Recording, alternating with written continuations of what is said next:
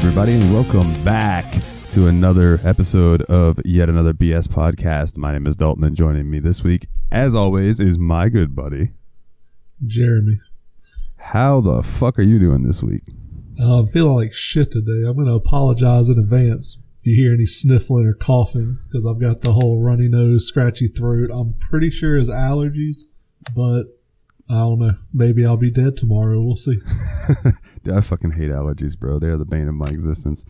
Oh, yeah. And luckily, it's like monsoon raining this morning, so hopefully that knocks down some pollen and shit and cleans washes it up it a little away. bit. Yeah, the air quality around here, because I have never had allergies, but I'm 36 now, and I understand the older you get, the worse life tends to be for you. So, yeah, man, my body's starting to fail at 30. I'm not looking forward to 35. Yeah, it's downhill. Just keeps going. Just fucking rocket ship downhill. You know, my buddy James. Shout out to James if you're listening. He told me he writes me every now and then and talks about like the episodes he's listened to and stuff. And he writes me and he goes, "Hey man, I finally listened to Yab's Pod." He goes, "And they need to come up with a new word that is more than explicit." He goes, "Because explicit doesn't even begin to touch y'all show." Yeah, which is funny. Hey, it's what we're good at. Yeah. But speaking of James, he has recently gotten a new job that is going to be taking up a lot of his time. So I am going to be taking over the reins of his show, which is the JRPG Report. So I'm going to be starting to host that as well. It's like a weekly JRPG news show. So if you enjoy hearing my voice, and I hope you do if you're listening to this, definitely check out the JRPG Report. I'll be over on there giving you your weekly or bi-weekly, depending on the amount of news. JRPG, all your goodness. Yeah, I speak words good. I do podcast. Somebody has to do it. Yeah, man. And James is a good dude. But that show, I will say that show is family friendly, and that was the promise I made to James, is I would keep it family friendly. So I'm not going to be guest hosting on that one anytime soon. If you do, you just have to behave yourself. I don't know if I'm able to anymore. I'll have to do editing. But which it's always funny when I would guest with James on the episodes after we were done. He'd be like, "Man, I am so proud of you. Not one time am I going to have to edit you this time." The first couple he had to edit one or two times, and I was like, "Oh, I'm so sorry." So I tried to be really good about it. But real quick before, I just want to get this out of the way. Yeah. Dude, I had a burger this week. Now, are you? I know you have a weird thing with eating. Were you a fan of Hardee's at all? Like, do you do burgers? No, I don't do burgers. Hardee's has a hot ham and Swiss melt or something that I eat that used to be really good. The last time I got it, it was almost like they took it and like sat it in the deep fryer while it was off, and it was just like soaked in grease and drippy and shit. So like, that's not just the Hardee's here. My mom orders that sandwich and she tells them no butter, because if they lather it with butter, that thing is fucking greasy. It's like dripping fucking grease. It's bad. Like you eat it and afterwards your stomach is like, damn, why did you do that? Next time order it with no butter. I'm telling you, because then it just comes on toasted bread and it's really quite nice. I'll have to try that out. They had a burger that was like a limited time thing that they've done. Oh, back in the day, it was like a limited time, but it lasted for like 2 or 3 years. Yeah. And then they brought it back recently, and it stayed around for like a couple months. It was a Philly cheesesteak burger. Oh, and I remember the commercials for that. Bro, it was so fucking good. I would eat like 2 or 3 of them a day. Like, it was unhealthy how much I liked those things. Oh, yeah. But then they got rid of them, which is probably better for my health. But then, like, I haven't had them again for years. So there's this local food truck that parks at this place across the next gas station every week here on the weekends, and he does burgers, Philly cheesesteaks, like, you know, chicken sandwiches. Like, it's really good food, and he's just this dude cooking in this fucking food truck. And he started serving a Philly cheesesteak burger. Nice. So I tried one the other day, and holy fuck, is it good? Oh my god! The only thing I have that's a little weird about his burgers, though, is he puts like green pepper and stuff in the burger meat, so it almost tastes like meatloaf. Yeah. So it takes some getting used to, but like, dude, this Philly cheesesteak burger was off the motherfucking chain. Nice. Like, oh, it was so good. And I recommend to anybody, if you're out there, if you cook a burger, put some Philly cheesesteak stuff on top of it. And I'm talking like Philly cheesesteak meat, the peppers, the onions, the mushrooms, the cheese, like the whole, everything you would put in a Philly cheesesteak, just stick that on top of your burger. It's phenomenal. Yeah, speaking of the green pepper thing, I went to a Mexican restaurant in Asheville where my ex-wife's parents lived. And they did that. They put you could see little chunks of pepper in the ground beef of the tacos, which was a little weird to me because I'd never been to a place that did that before. And you know me with food, I'm really weird about that kind of stuff. So I'm like, wrap the taco up really tight, just eat it without looking at it, because if you don't see it there, it's not there. Yeah. It didn't taste weird, but it's that weird thing in my head where it's like, if I see it there, I can't eat it anymore. I'm like, just pretend it's not there. Don't look at the food. Just eat it and be done with it. Yeah, I've never heard of doing that in taco meat. Usually taco meat's just seasoning and beef. Yeah. And maybe some water to loosen it up a little bit if you're getting that Taco Bell meat sauce stuff. Bunch of fucking grease. Like, if that taco's not dripping, then it's not a taco. Yeah, exactly. It's like, when people try to get these, I don't even know what you would call it. I call them hipster tacos, where it's like the soft corn tortilla, which are good, but you have to heat them up, right? But you do that with a little bit of ground beef that's 90-10. So there's no fat in it at all. And then they have their lettuce and their little cream fresh sauce on top and everything. And I'm like, dude, get fucked. Get fucked. That is not a taco. I don't know what that is. Dude, I don't know if I told the story on the podcast or not. When I was getting married, we did went and looked at the venue, and we all went to eat. And we went to this Mexican place right down the street from my store, actually, called Gonza's. Dude, they don't serve fucking ground beef there. It's like, oh, you got to get steak or shrimp or chicken or fish or something. And I'm like, dude, do you have ground beef? And the waitress looked at me like she didn't know what I was talking about. I was like, meat that's been ground up that you put in tacos? She's like, we don't serve that here. Like, it was fucking beneath them. I'm like, well, then don't bring me anything because I don't want food here. That's so strange. Yeah. There's a place in Gainesville that I'm not sure you can get ground beef. It's a Mexican place, but their steak is really good. So, I'll order one of their burrito type things, and then I'll just open up the burrito and eat the rice and the beans, and then just have the steak. Oh, nice. Because trying to bite through steak like a burrito to me is just a pain in the ass, because you got to tear it, and then you're ripping into your burrito too much, and so it's that's a bit of much of a pain. But ground beef is the cornerstone of Tex-Mex. I don't know about real Mexican food, you know what I'm saying? Yeah, but I'm Tex-Mex. Sure. God, I love it. I love it so much. I will say that, for me, I want, those fucking flour tortillas that are the size of a Volkswagen hubcap? Yeah. And I want that. I want, a third to a half a pound of ground beef on it. When I have it folded up, I want the fucking grease to be soaking through, the tortilla is a piece of paper. Yeah. You got to eat it because you got a time limit before it just disintegrates. That's a good taco to me. Yeah. Yeah, I agree, dude. A nice, good, big, soft taco or burrito. Dude, they're so fucking... Oh, yeah. Speaking of fast food, sir, I sent you a video today. Yes. Of so I'm going to call him a Kyle. Even though, I know people who are named Kyle that I feel bad for them that's become a thing. But yeah, I'm going to call him a Kyle. And it was this dude, and I don't know, I guess they were in Burger King is what I guess what it looked like. King, yeah. And the guy was yelling at the dude behind the counter, and the guy behind the counter looked like he's probably really good at World of Warcraft, and he's just at work trying to make a living. You know what I mean? He's like a nerdy kid. You know what I mean? At least he that's looked the like vibe he was I about got. 16. Yeah. Maybe 18. Might be his first job type thing. And this dude is he didn't have an Affliction shirt on, but I felt like it was an Affliction shirt. You know what I mean? That type of, he had his sunglasses. He had in my head, remembering, for some reason, I remember seeing barbed wire tattoos, that kind of guy. And he's yelling at this dude, talking about, if you don't get her out here, she should be arrested. Blah, blah, blah. I don't even know. All I know is dude just hauls off and slaps this kid in the face and then turns around and storms out. That's what I don't even know what he was mad about. I'm really curious about what actually happened because he's yelling about like she needs to get her ass out of here before I have her locked up for the rest of her life.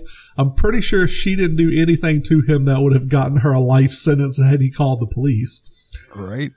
But like we discussed it before the show, I'm the type of person that I can't work in situations like that because if you start yelling at me, I'm going to start yelling back at you.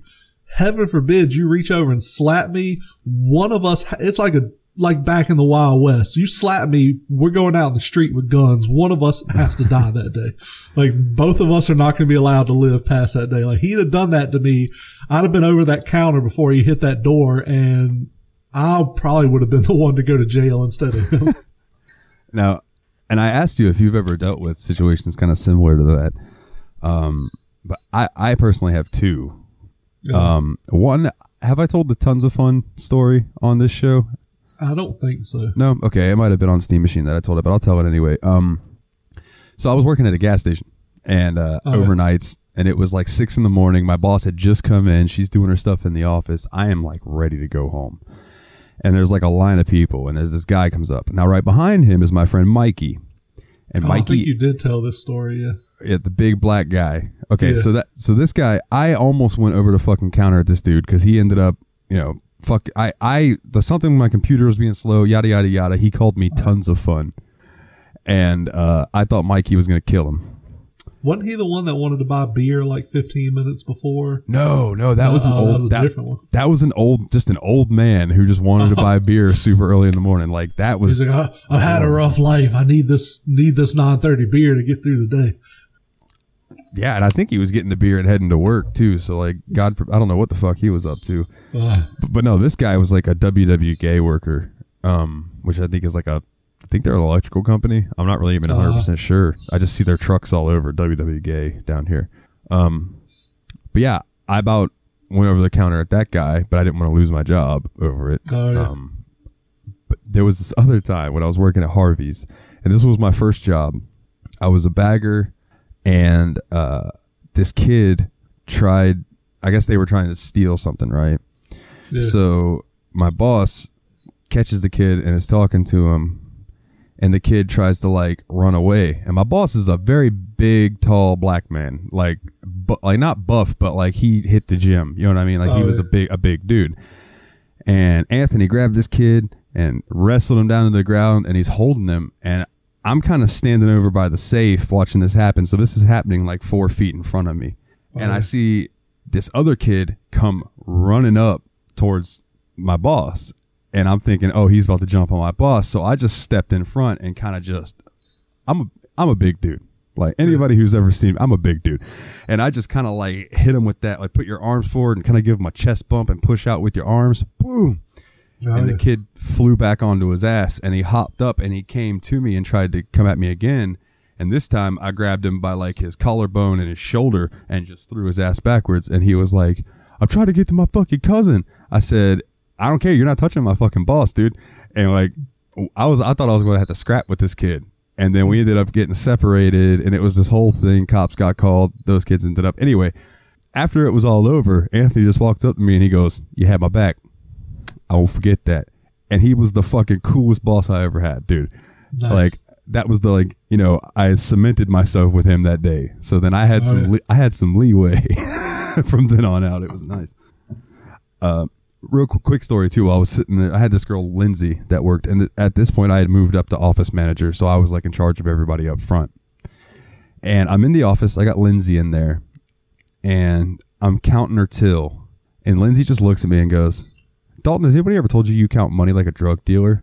And I looked at her like, bitch, you used to buy pot from me. Why would you say that? And I looked at her, and then I look at my boss, and he looks at me. And Anthony, he's an OG, so he just kind of looked at me and giggled and went back to doing what he was doing. So I keep counting. And Lindsay, I love Lindsay to death. I don't think she'll ever listen to this, but if she does, I love you to death, girl. You're a good girl, but or a good person, not good girl. Don't strew that the wrong way. She's a good person. But she goes, so like, what if your till comes up short? Like, you know how like you run my, like when I go on lunch break and you run my register, or like you have like the service desk person running my register and stuff, like, you know, if my till comes up, say like $50 short, like how does that get accounted for? Like, do I get in trouble, or does everybody who on the register gets in trouble? And before she could even finish, before I could answer, Anthony goes, I got this, Dalton. We don't come up short. We just don't.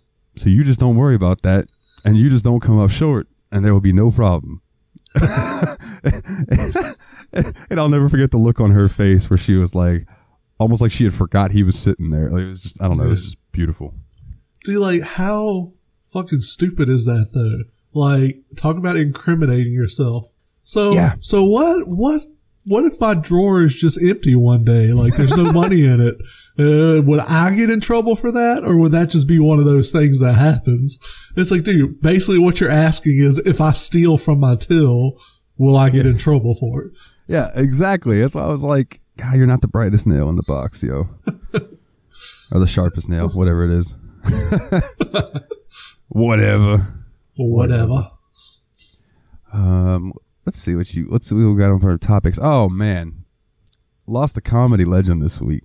Oh yeah, old Gilbert Gottfried. I'm not even gonna try to do his voice. No, there's no way I can do that right now.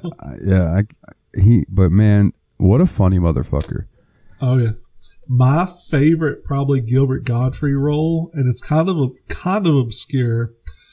He was the orphanage director in Problem Child 1 and 2.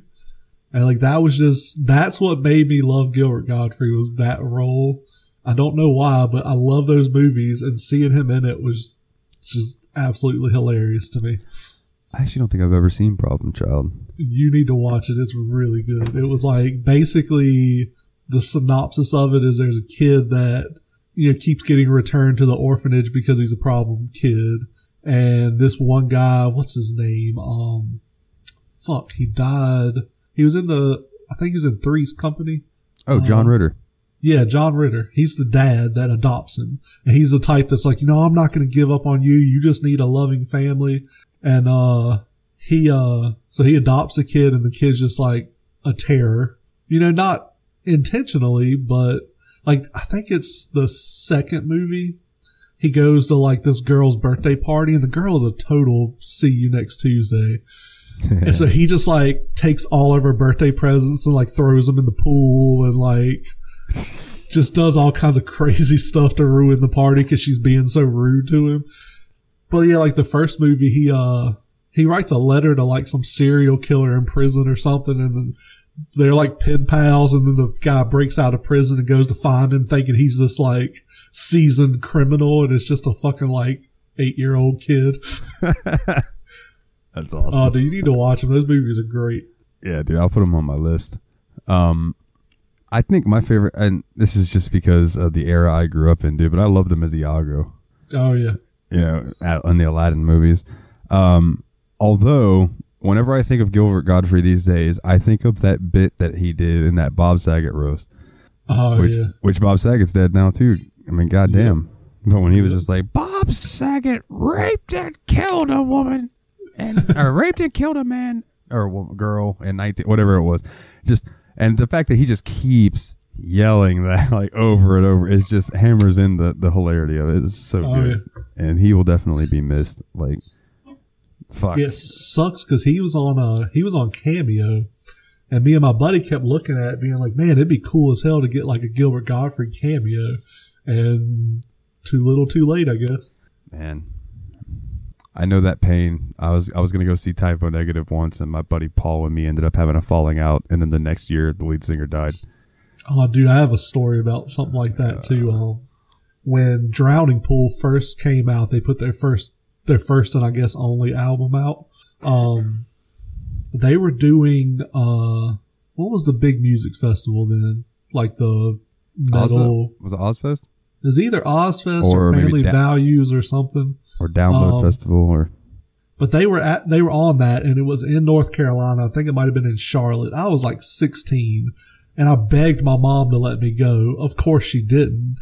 Now I understand why she didn't let her 16-year-old go to a weekend-long fucking, like, Ozfest.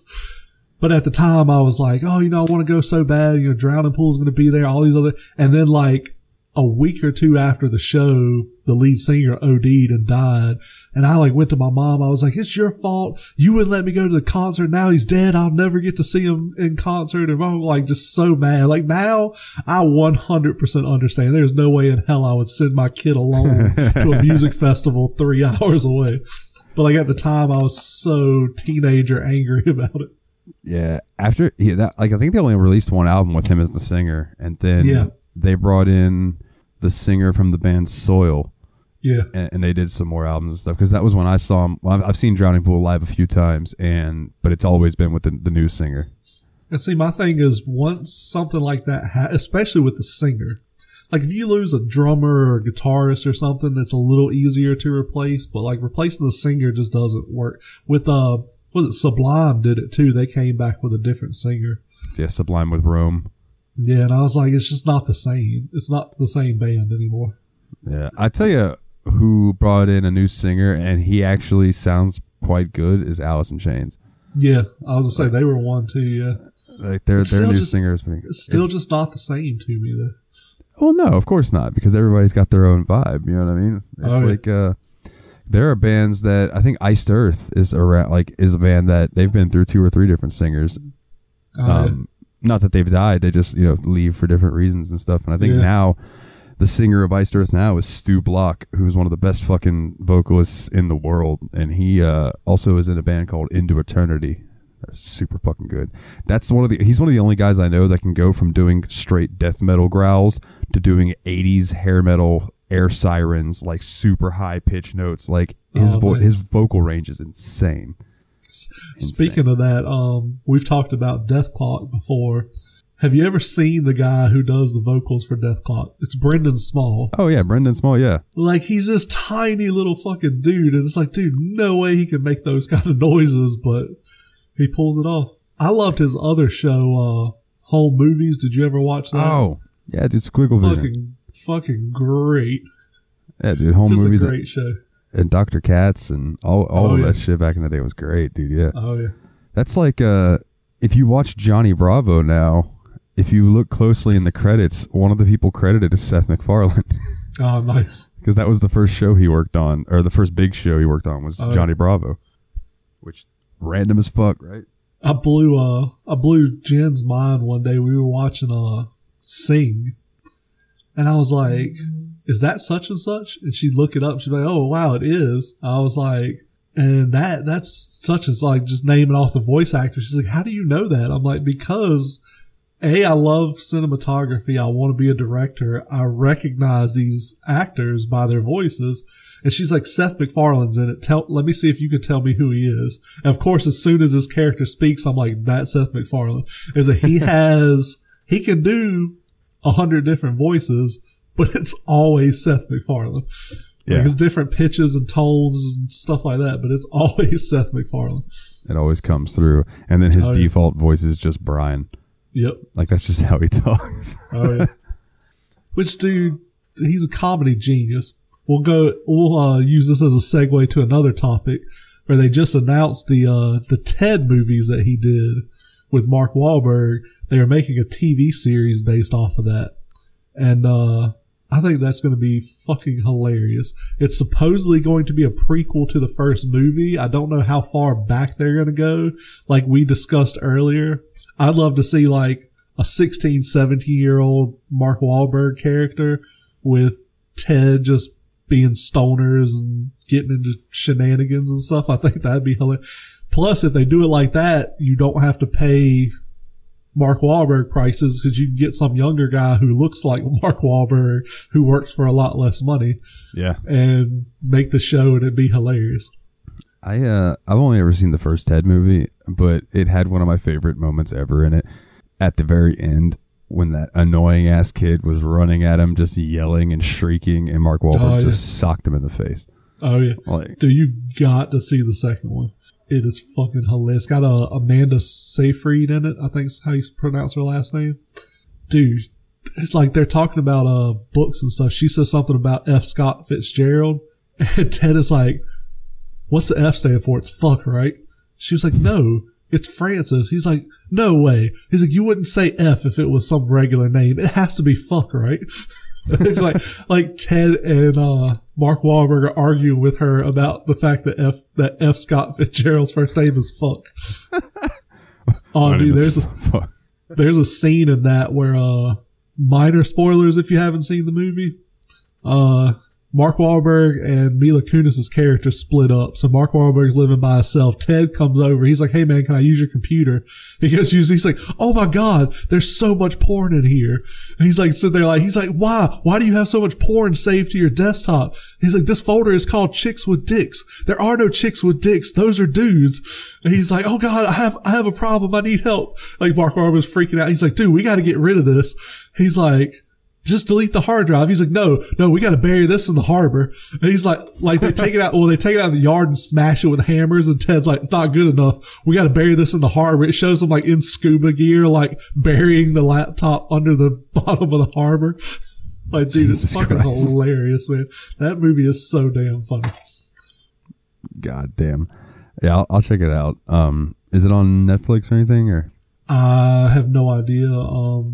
I will plug a website I use though. As I look it up, it's called justwatch.com. You can go on there, type in the title of something, and it will tell you where it's streaming. If it's somewhere for free, it'll tell you the places you can pay to rent it. So let's see, Ted 2. It is not streaming anywhere for free at the moment. But it is on every service you can pay for. Like you can rent it for $4 on Apple TV, Amazon, Google Play, YouTube, or you can buy it for $12 to $15 on pretty much everything. Not streaming anywhere though, unfortunately. I might check the Bay. We'll see if Mr. Bay has it. So I wanted to tell a quick story. Okay, so all right. Did you ever know anybody that got kicked out for stupid reasons? Yeah. Okay, so one of my first bands that I ever was in was called Out of Exile. Yeah. And my buddy Paul was over one day, and it was me, Paul, and my buddy Dustin. Dustin was on drums, Paul was on bass, I was on guitar and vocals.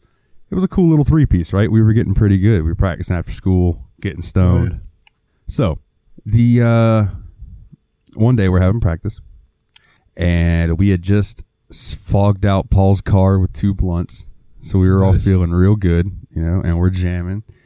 And as we're playing, there's a knock on the door, and I just went, come in, because I'm used to people coming by after school. And the door opens, or no, I'm sorry, I think Dustin got up and opened the door.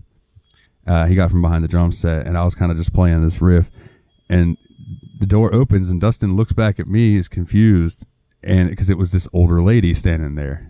And me and Dustin look at each other like, who the fuck is this? And we look over at Paul, who has lost all the color in his face. And he goes, hey, Mom. And me and Dustin went, oh, shit. She's like, oh, you guys are having band practice, huh? I could hear you playing and singing from outside. Let me hear you guys play something. Sure. So we played through a song. I didn't know vocals, though, because I didn't want to scream in front of this lady. I knew she was a church lady. Like, I didn't want to so she's like, no, I want to hear you sing. After we were done, she's like, that's good, but I want to hear you sing. So we were like, okay. And I don't remember what we played, but we played something that I could sing with no screaming in it, right? Might have been Deftones or something like that. And we get done playing, and she was like, wow, you guys are really good. Paul, can I talk to you outside for a minute? So he goes outside and he talks to her, and he comes back in and he turns the bass amp off, and he wraps everything up. He's like, I gotta go, guys. We're like, all right, man. Well, if you need us, just message us. Let us know what's going on. He's like, yeah, no worries, man. No worries. So he leaves. So me and Dustin continue to have some band practice, smoke some more pot, just hanging out. And I drove a Chevy Astro van at this point. Nice. So a nice big fucking van that I used to pack everybody in after school. So I get a call from Paul about 3 hours later. Hey, man, what are you doing? Me and Dustin are just sitting here playing some Just Cause 2. What's up? Do you think you can come pick me up? Yeah, dude. You want to come crash? Yeah. Could you bring the Astro van? Yeah, of course. So we ride over there, and me and Dustin are like, oh, I wonder what's going on, I wonder if he's got something he's going to bring with him, yada, yada, yada. So we pull up at the end of his driveway. Now, his driveway was his house was on a lake, so his driveway was like long and downward slope. So we see him trudging up we pull up to the fucking house, and there are like 2 or 3 trash bags sitting by the front yard. They're out by the front, right? And we're like, oh shit. And we look down the driveway, and here comes Paul carrying his guitar, and he's got some other stuff slung over his shoulder. And we're like, oh fuck, I wonder if he got kicked out. And sure as shit, his parents kicked him out for doing drugs, right? Damn. So we went back to my house, and this is where this story is going to wrap into my parents being cool as shit. So we were sitting in my room, and my mom gets home from work, and I had kind of called her and told her what was going on. I'm sorry, she got home from work before we went and got Paul. My dad wasn't home yet. So my dad comes home from work, and it's me, Dustin, and Paul. And so my mom comes in the bedroom, and she goes, so, all right, what's going on? And she's like, I want to hear it from Paul. So Paul tells her everything that had happened. I'm not going to, go into rehashing all that. Yeah. And my mom goes, you got kicked out for smoking pot? And Paul went, yeah, that's basically the gist of it. My mom went, you can live here. Don't worry about it. You can have that room, which is the room across the hall from mine. Yeah. So Paul ends up moving in. And then Dustin was living in this house with a bunch of fucking rednecks, and he had gotten tired of living with all these fucking people. Even though he loves them to death, he had just gotten tired of being over there. They were the type of people that were doing coke and meth and stuff like that, and Dustin's not into that kind of shit. So Dustin ended up moving in with me, so I had the whole band living here. Nice. All right. And then like before that, before they moved in, my buddy Aaron lived here at one point because his mom wanted him to live here so he would have a reliable way to school. So like I've had so many fucking friends live with me over the years, dude. It's been a wild ride. Nice. In fact, it was I believe last week I told the story about making people jump in my pool naked. Oh yeah. Yeah, that was me and Aaron that came up with that when me and him were living here. It was fucking wonderful, dude. It was good times, man. I miss those days sometimes. Oh yeah. That was back before I hate people as much as I do now. Yeah, I can't imagine living with roommates now. I feel like it would be a disaster. I'm old and set in my ways. I could live with roommates, but it would have to be a very specific few people that I know that I've known for years, and I know that we can get it. Like me and Dustin have lived together before. I could live with him again. You know what I mean? Like now that he's married with a wife, she probably wouldn't like that. I love Janine to death, but I'm sure she'd be like, all right, Dalton, it's time for you to leave now. We want our married, couple time. Yep. But yeah, there's a handful of people I could do it with, but it's a very select few. One thing that you had not noted down that I thought was interesting, is the weird nightmares as a kid that you can remember. Yeah. We were talking about dreams last week, and it made me start thinking about it. Do you have any recurring nightmares from your childhood that you can remember? I have one. So I think we were talking about how my dreams always happen in the 4 places, right? So this was before that started. When I was real young, I got bit by a pit bull on my arm, and luckily the thing just bit me and let go, but it fucking hurt. And it's like, so I had this dream, and I can remember this dream to a T. Like that's how bad it fucking scared me when I was younger. I was in a gym shower room, right? And like in a school. Yeah. And I was sitting on a bench, and that dog was in front of me, and he kept trying to bite me, and I was sliding back and forth on the bench, avoiding him biting me. I kept getting splinters in my legs and butt, but I was getting away from the dog biting me. And finally, I went to go slide, and I couldn't slide anymore because I had all the splinters in me, and the dog bit me, and everything went black and then red, and then I was in the room again, and you know the sales smiley face from Walmart? Like that, that shows up and puts on sunglasses and says, "Game over, kid, you dead." And I woke up, and I can still remember that to this day. Like, it's the strangest fucking memory, but it's there. So I remember I had 3 recurring nightmares from childhood. Weird as fuck, but one of them was the traditional, like, me and a few friends are running from some Jason-esque psycho killer. Like, that would happen from time to time. The other 2 were the weird ones. There was one where I was with my family at a public swimming pool, but the public swimming pool was full of pigs that would eat people. Yeah, I waited until you took that sip of drink for that one. Yeah, it was full of pigs that ate people. So, like, of course, my parents are like, y'all have to stay out of the water. You can't get in the pool. So I'm running around on the side of the pool for some crazy reason. My dream parents were apparently terrible parents who took me to pools full of man-eating pigs and then let me run around. So, of course, I slip and fall in the water. And you know how nightmares are. You try to scream and you can't. You try to fight, you can't. Yeah. It's like I'm screaming, like trying to get help, but nothing's coming out. My parents are just kind of oblivious that anything has happened, and these pigs are swimming towards me. And I'd always either get woken up because I'd literally be in my bed screaming at the top of my lungs. My mom would come in and wake me up.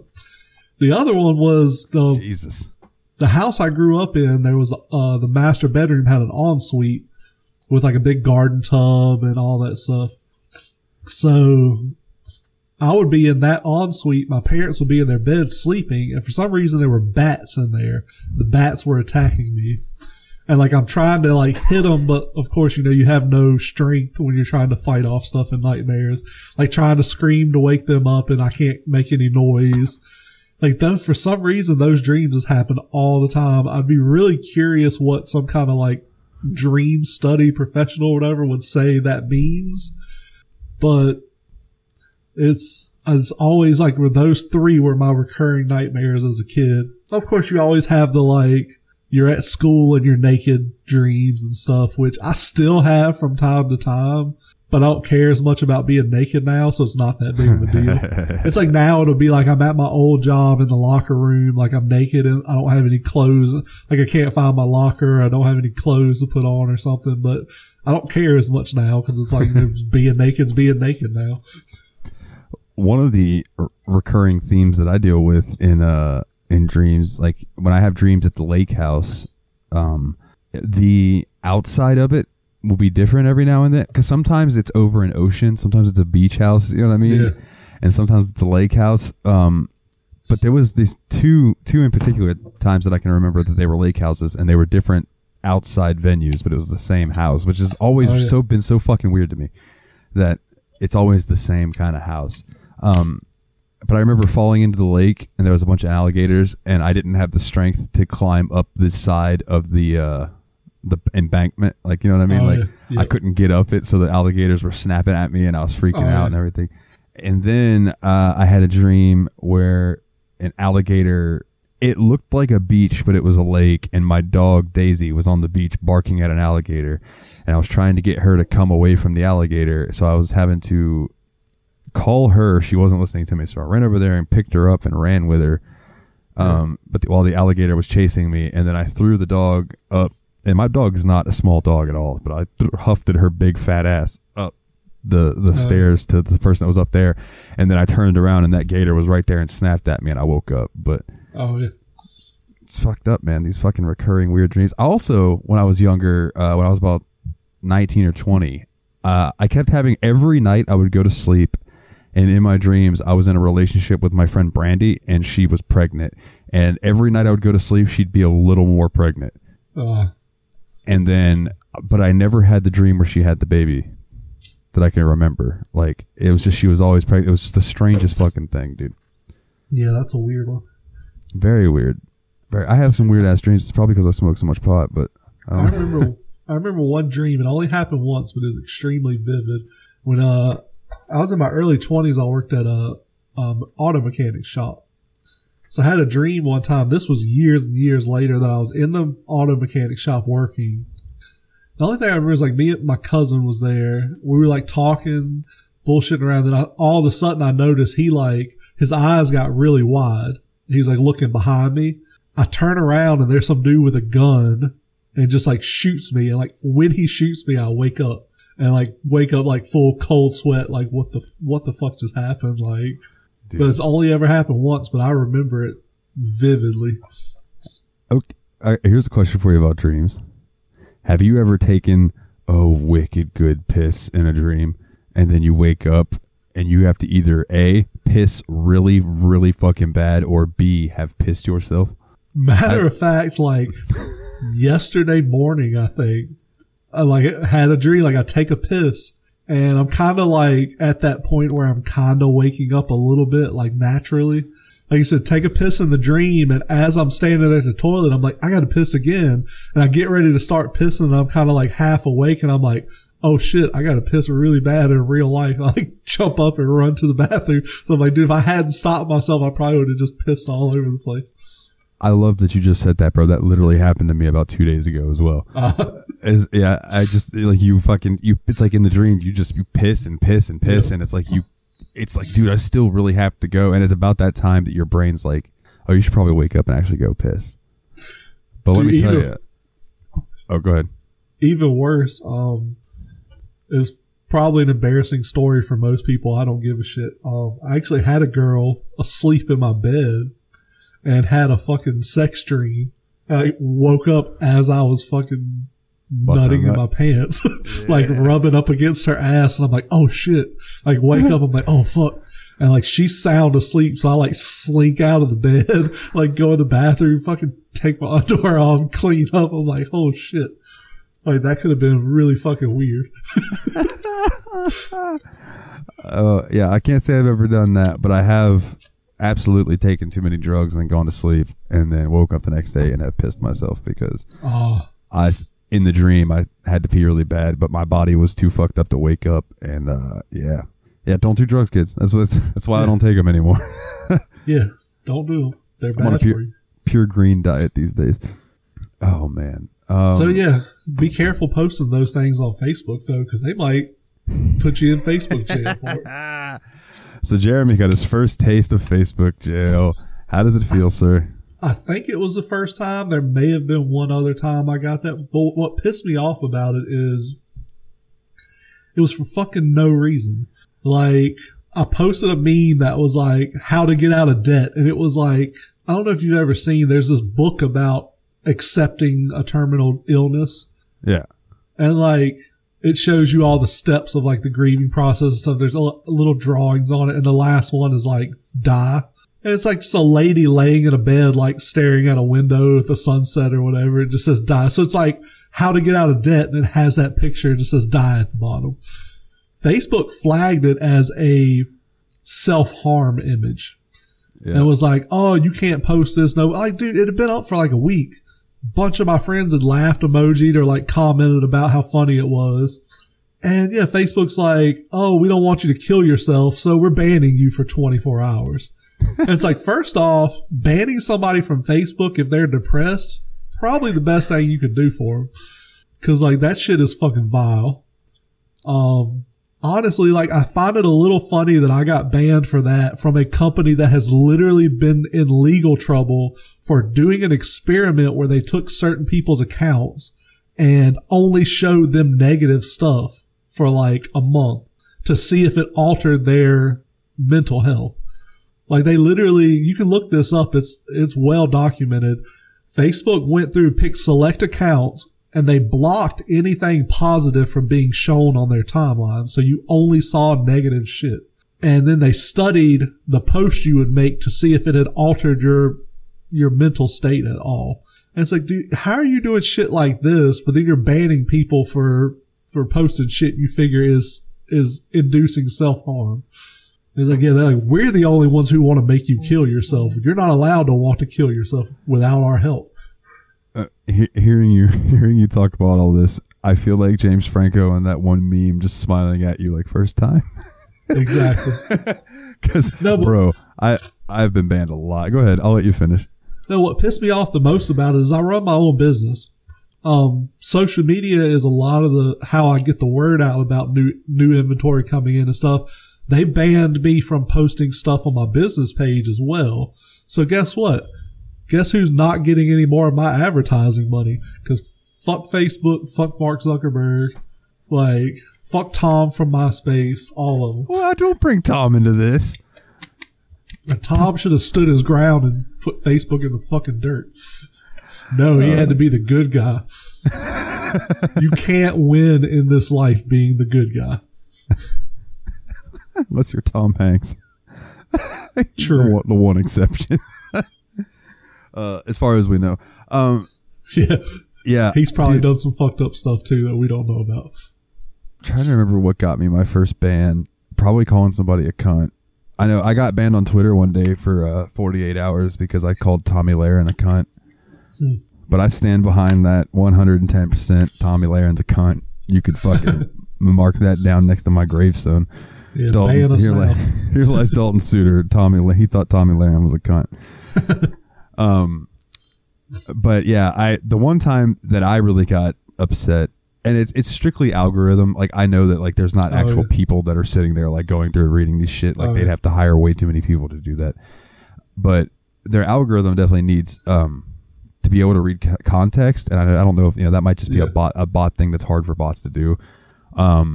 Because, I've gotten flagged for, like, sharing, I'll say lewd photography, like rope bindings type things and things like that. I've gotten in trouble for sharing memes that push to the limits of humor, we'll say. But the one that got me the 30-day ban, and you can ask anybody who listens to the Steam Machine podcast, specifically my co-host Nate, because he's been listening to the show back when me and Ryan were still doing it. There was like a handful of times that I had to have Ryan go post in the Steam Machine page on Facebook, like, hey everybody, just let you know Dalton's in Facebook jail again, so he can't post anything on the page. But the last time they got me, I got a 30-day ban, and I was in an adult cartoon style group, not like porn, but like adult animation, Family Guy, South Park, that kind of stuff.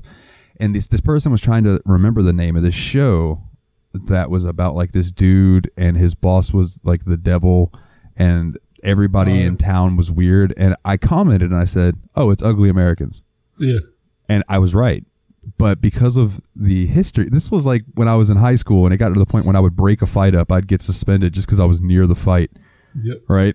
Because I'd been in so many fights that they flagged me for saying Ugly Americans, and I was being not racist, but you know what I mean, bullying, hate speech. And I got a 30-day ban. And if they 30-day ban my account for some shit, I will probably just delete it. Like, I made a second account. I'll probably just delete it altogether. I'll be like, all right, Dalton, you're in charge of running the Facebook for the podcast, because I'm done with Facebook. Well, that was the thing, is that I ended up making this second profile, and I put it as my name as Dalton Suter, and it banned that one too, because it knew that I was doing that. So I made a third one and named it Nile Big Shoots, like Letterkenny. Hey, Big Shoots, Nile Big Shoots. And so I ended up giving that page power for my podcast page, so I was still able to update it through that. But man, what's such a pain in the ass? For fucking nothing. And my thing is, like, I appealed it because I was like, there's nothing wrong with what I posted, and basically got a thing that said, oh, because of COVID, we don't have very many people reviewing posts, so we likely won't get to yours. So basically telling you, like, go fuck yourself, we're not going to do anything about it. Yep. So, yes, sir. Gotta love it, dog. You gotta love it.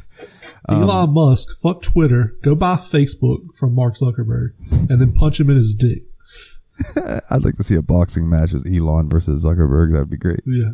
Celebrity boxing. Something I wanted to recommend really quick, and then I believe we were going to do some song recommendations and then get into the community stuff.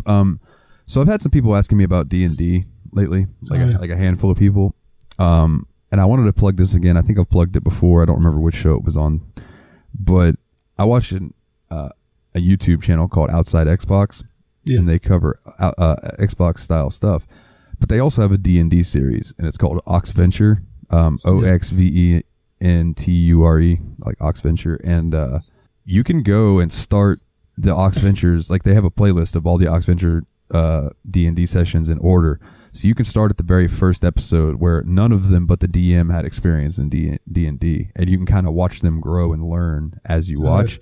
So that might be good for beginners to like watch those guys and kind of get, instead of trying to jump into something like, say, Critical Role, where it's like, while you may learn a lot from that, they're also all seasoned D&D players, and they're going to be mentioning things that you don't know about. Whereas in the beginning episodes of Oxventure, like, they're asking questions that you yourself would probably ask, and it might be good for people who want to learn the rules and things like that. And can I seduce the dragon and have sex with it?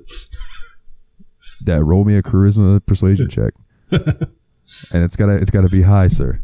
Nat 20. Nat 20. Yeah, you fuck that dragon. Enjoy. have little half Jeremy, half dragon babies like in fucking Shrek. You give birth to a bunch of little dragonborns. Yeah, they'd be humanoid dragons. But yeah, and then the children just take over the fucking world. It's like a plague on the world.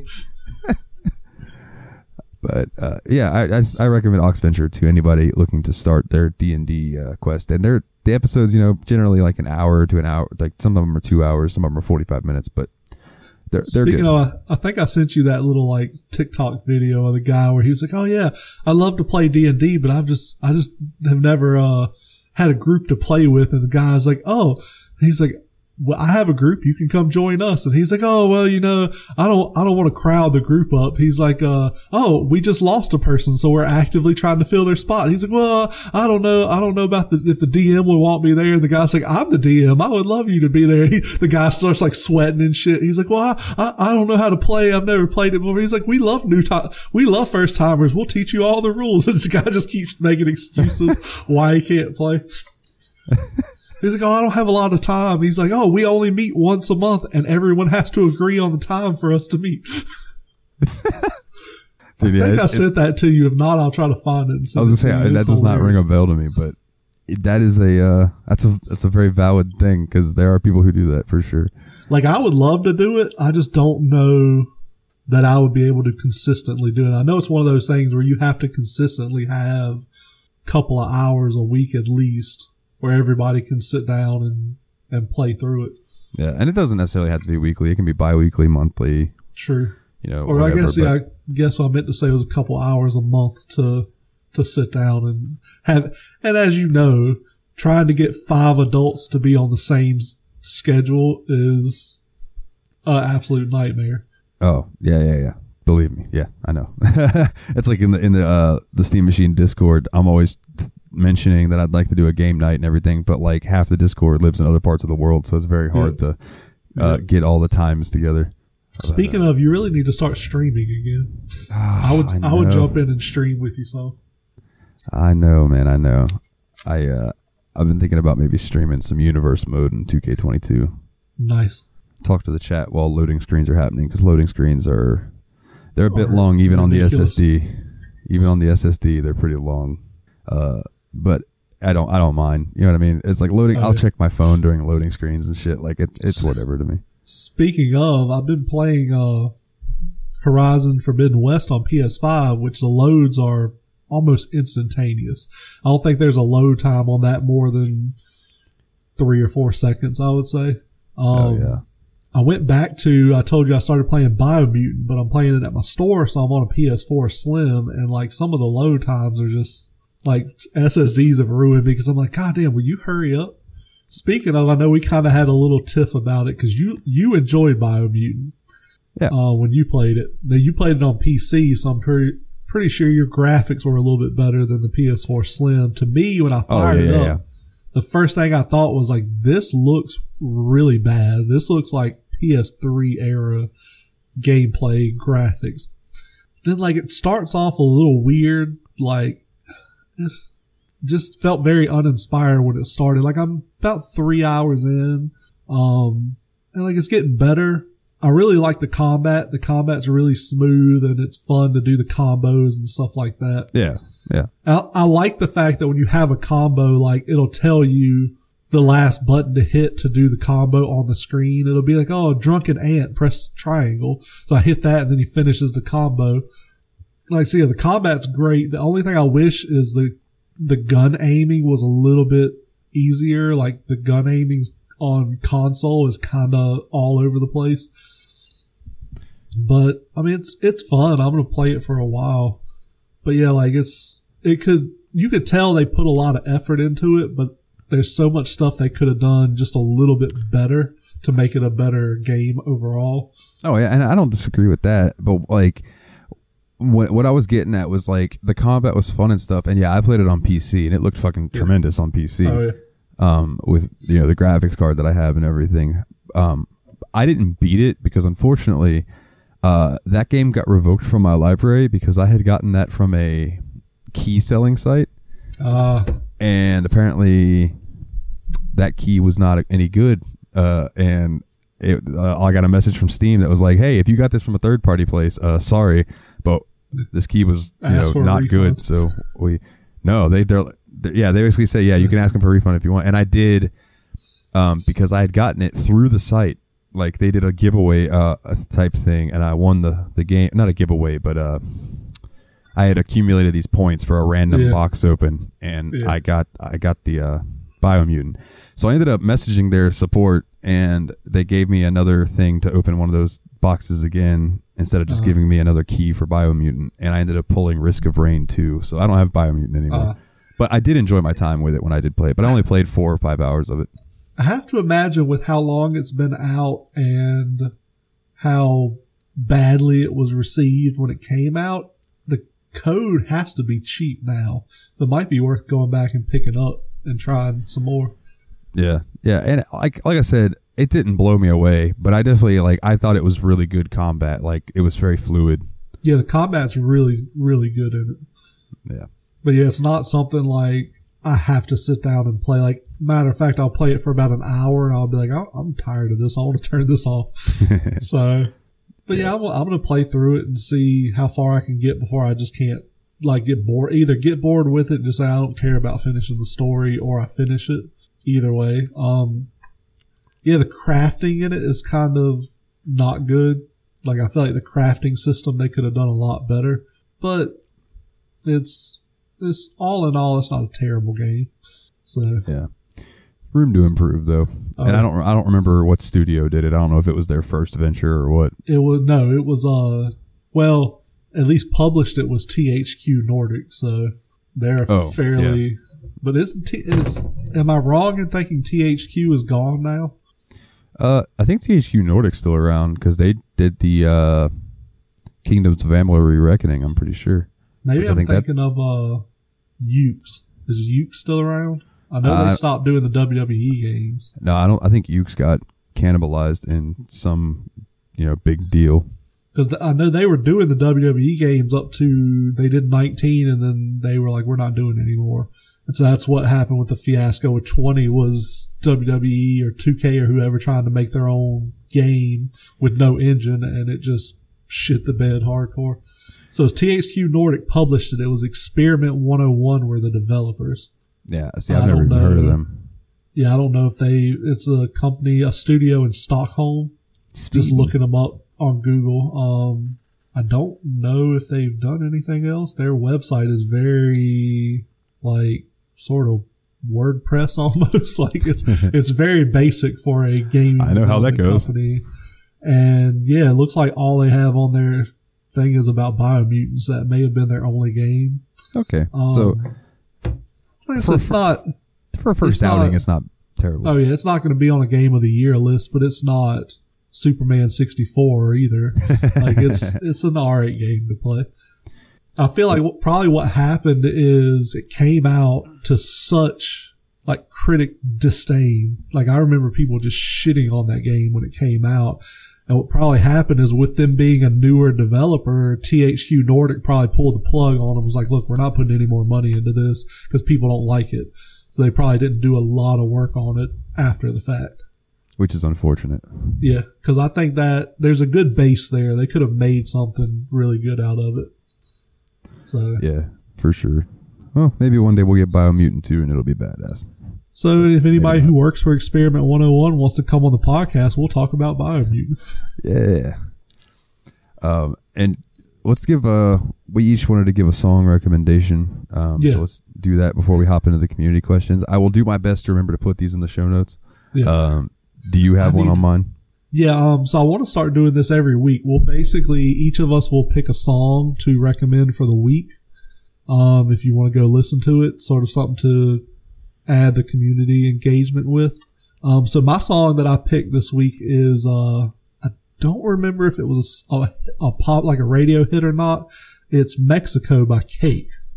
I don't know if you've ever listened to it. It's a really sort of slow tempo song about a guy meeting a girl. He's headed to Mexico, and I think he meets a girl on the way. Really good song though. I really enjoy listening to it. So word up. I've heard of Cake. I've never listened to them much, so I'll check that out. You said it's called Mexico? Yeah, Cake was popular in the like late 90s, early 2000s. They had, what's the song about the guy at the racetrack? The Distance is what it's called. Oh, he's going the distance. Yep. He's going for speed. That's Cake? Yep, that's Cake. Cake also wrote a song called Italian Leather Sofa, which I love. And did you ever watch Mission Hill? No. Okay, it was the theme song for Mission Hill. They used I don't know music, like a part of the instrumental they used as the theme song for Mission Hill. You should watch Mission Hill. The show is absolutely amazing. But yeah, Cake did The Distance. They did Short Skirt, Long Jacket. I want a girl with a short skirt and a long jacket. I have heard that.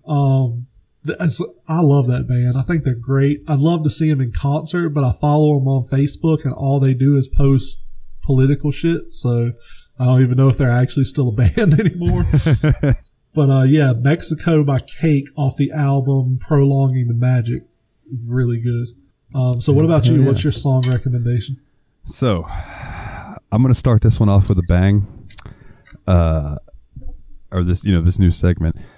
There's a band I listen to called Mechina, Mechina, and they are, I call them atmospheric metal because they don't tour. They focus strictly on making their albums as good as possible, right? Oh, yeah. And all of their albums and their singles that they've released and stuff tell one long epic space war story. Oh, nice. And I'm going to recommend the song that starts the story, which is called The World We Lost. Yeah. I'm going to go ahead and warn everyone now. This song is 18 minutes long. Okay? And the first about 2.5 minutes is ambience, people talking. It builds the story of what you're about to hear about in this song.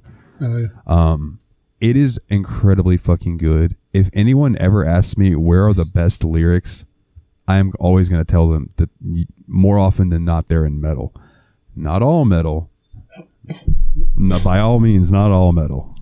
But there are some metal bands out there where they're fucking people who write their lyrics, whether it be the guitar player, the singer, the bass player, they are fucking good at storytelling and what they do. And Mechina is just incredible.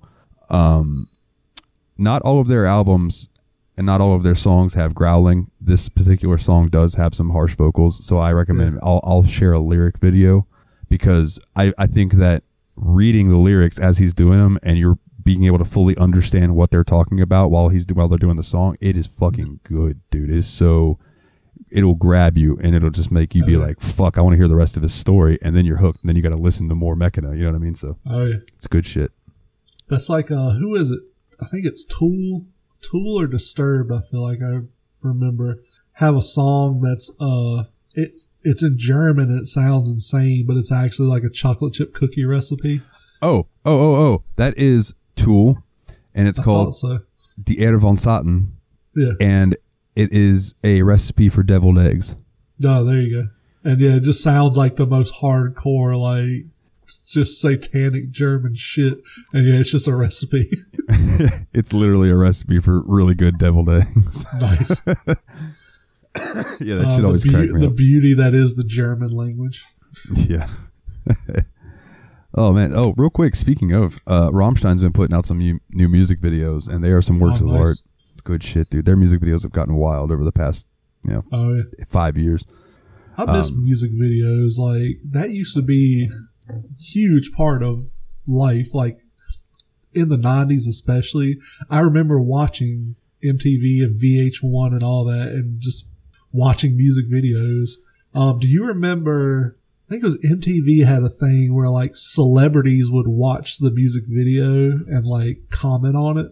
Yeah. The only one I remember is Mankind. Mick Foley did a Korn video, and the whole time he's watching the Korn video, he's like, I don't get it. There's no corn in this entire video. He's like, where's the corn? And then like, there's a scene in the video where there's like a kid in the lunch line, and like he turns with his tray, and like they pause the video for a second. It's like, oh, there it is. There's some corn. And there's just like a pile of corn on the kid's tray.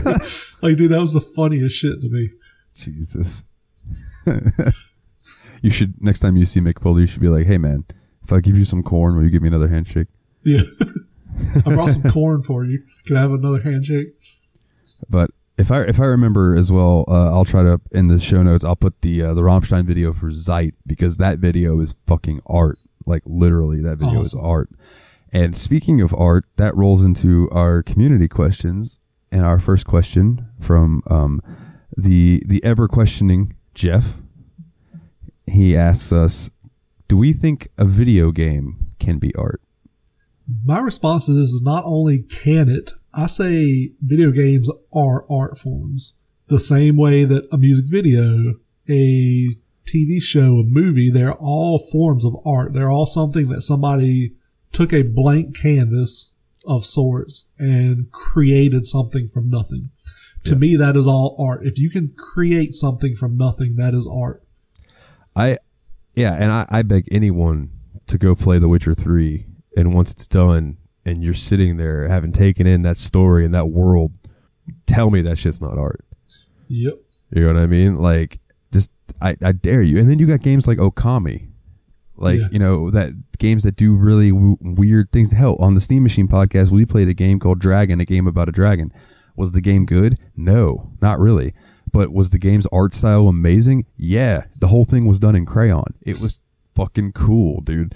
But the game itself just was a little lackluster. But, like, the art style made us like that game more than we probably should have. We didn't like it much, believe me. We didn't like it much. But the art style saved what little it had because it was just so pretty looking. And my thing about it is, if you look at, especially next gen, if you're playing on high-end PC, you're playing on a PS5, a Series X, stop in a game and look at the environment around you. Like, somebody had to create all of that. And now understand, like, I know Unreal Engine 5 has a scanning tool where you can, like, scan stones and stuff and insert them into the game. But still, somebody has to create that world.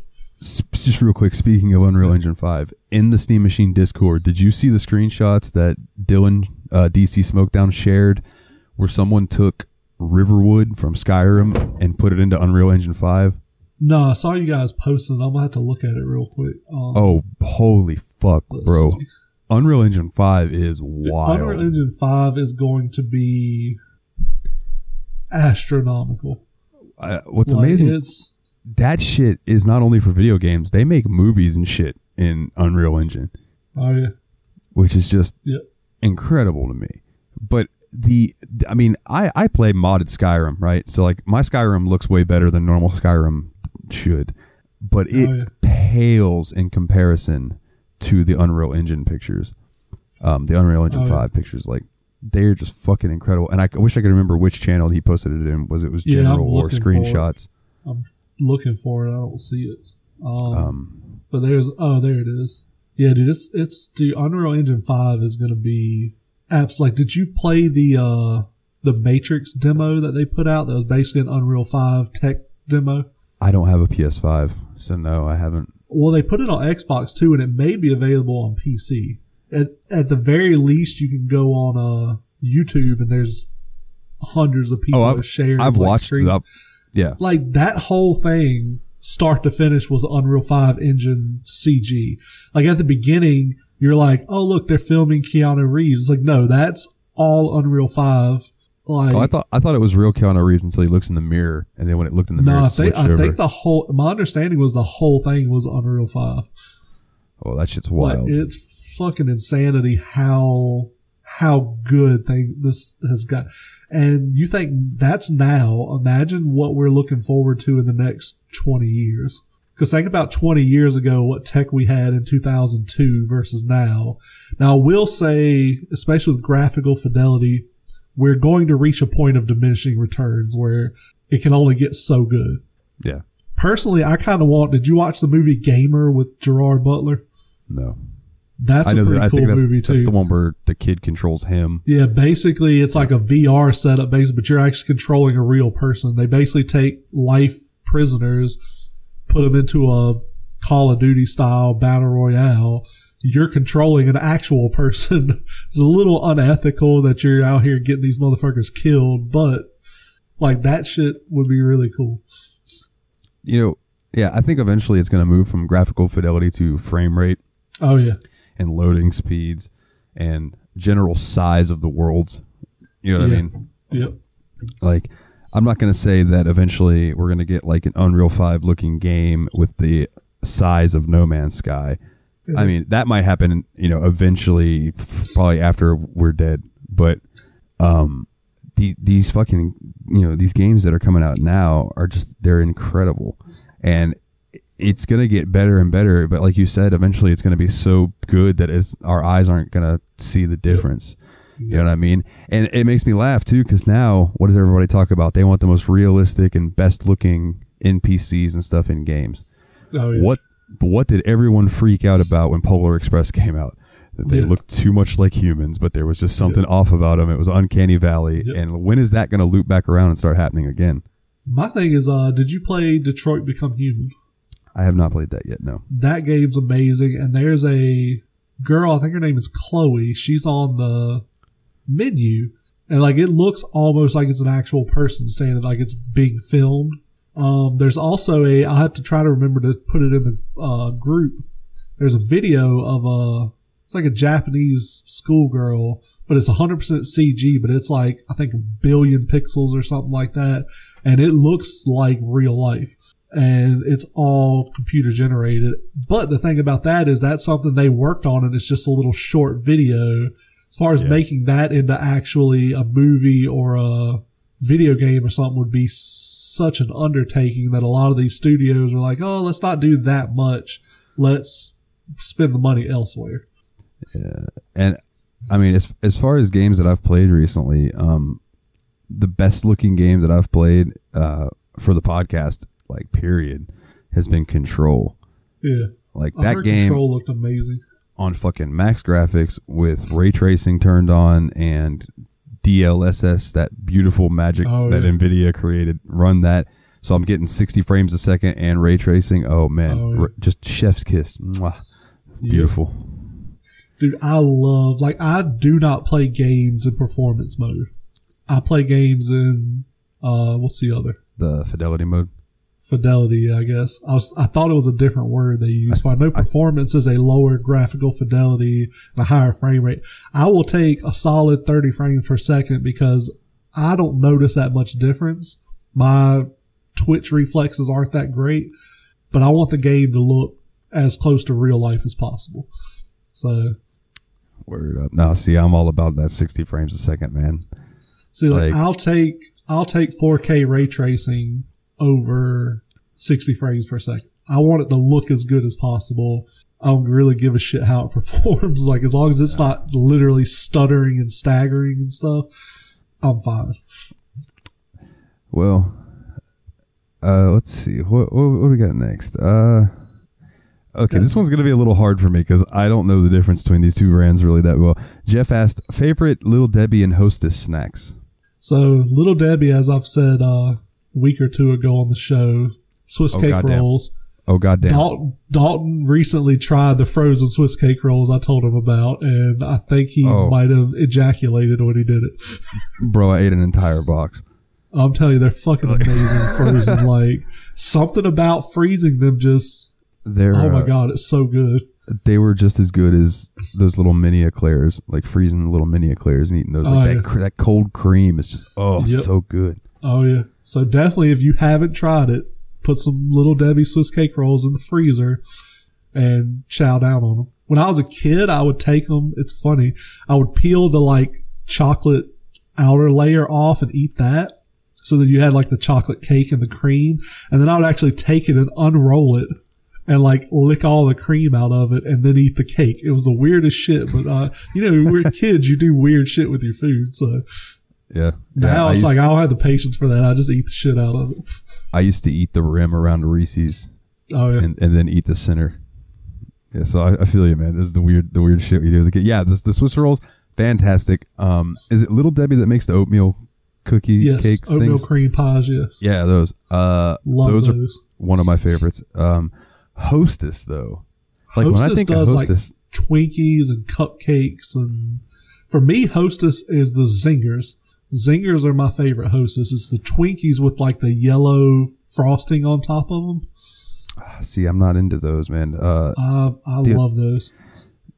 Does Hostess do the zebra cakes, or is that Little Debbie? No, that's Little Debbie too. Little Debbie does most of the good shit, absolute banger. Yeah, okay, the banger snack cakes.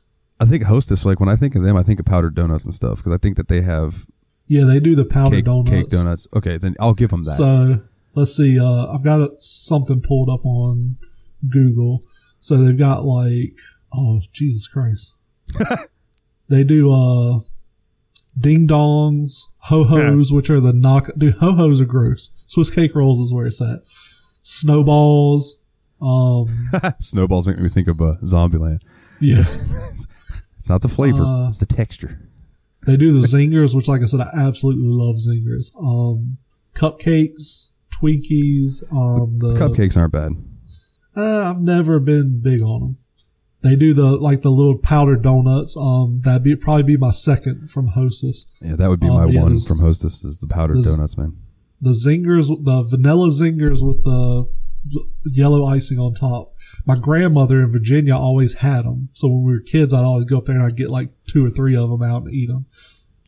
I tell you, like Twinkies were weird for me growing up because because I was a fat kid, people always made jokes about me loving Twinkies. Oh, yeah. And like the funny thing was I didn't like Twinkies. Like they taste weird to me. Like there's this weird thing they do to my tongue. They almost taste spicy to me. Like I don't know if there's something in it that my tongue is not like that I'm like allergic to or something, but like they're just not good to me.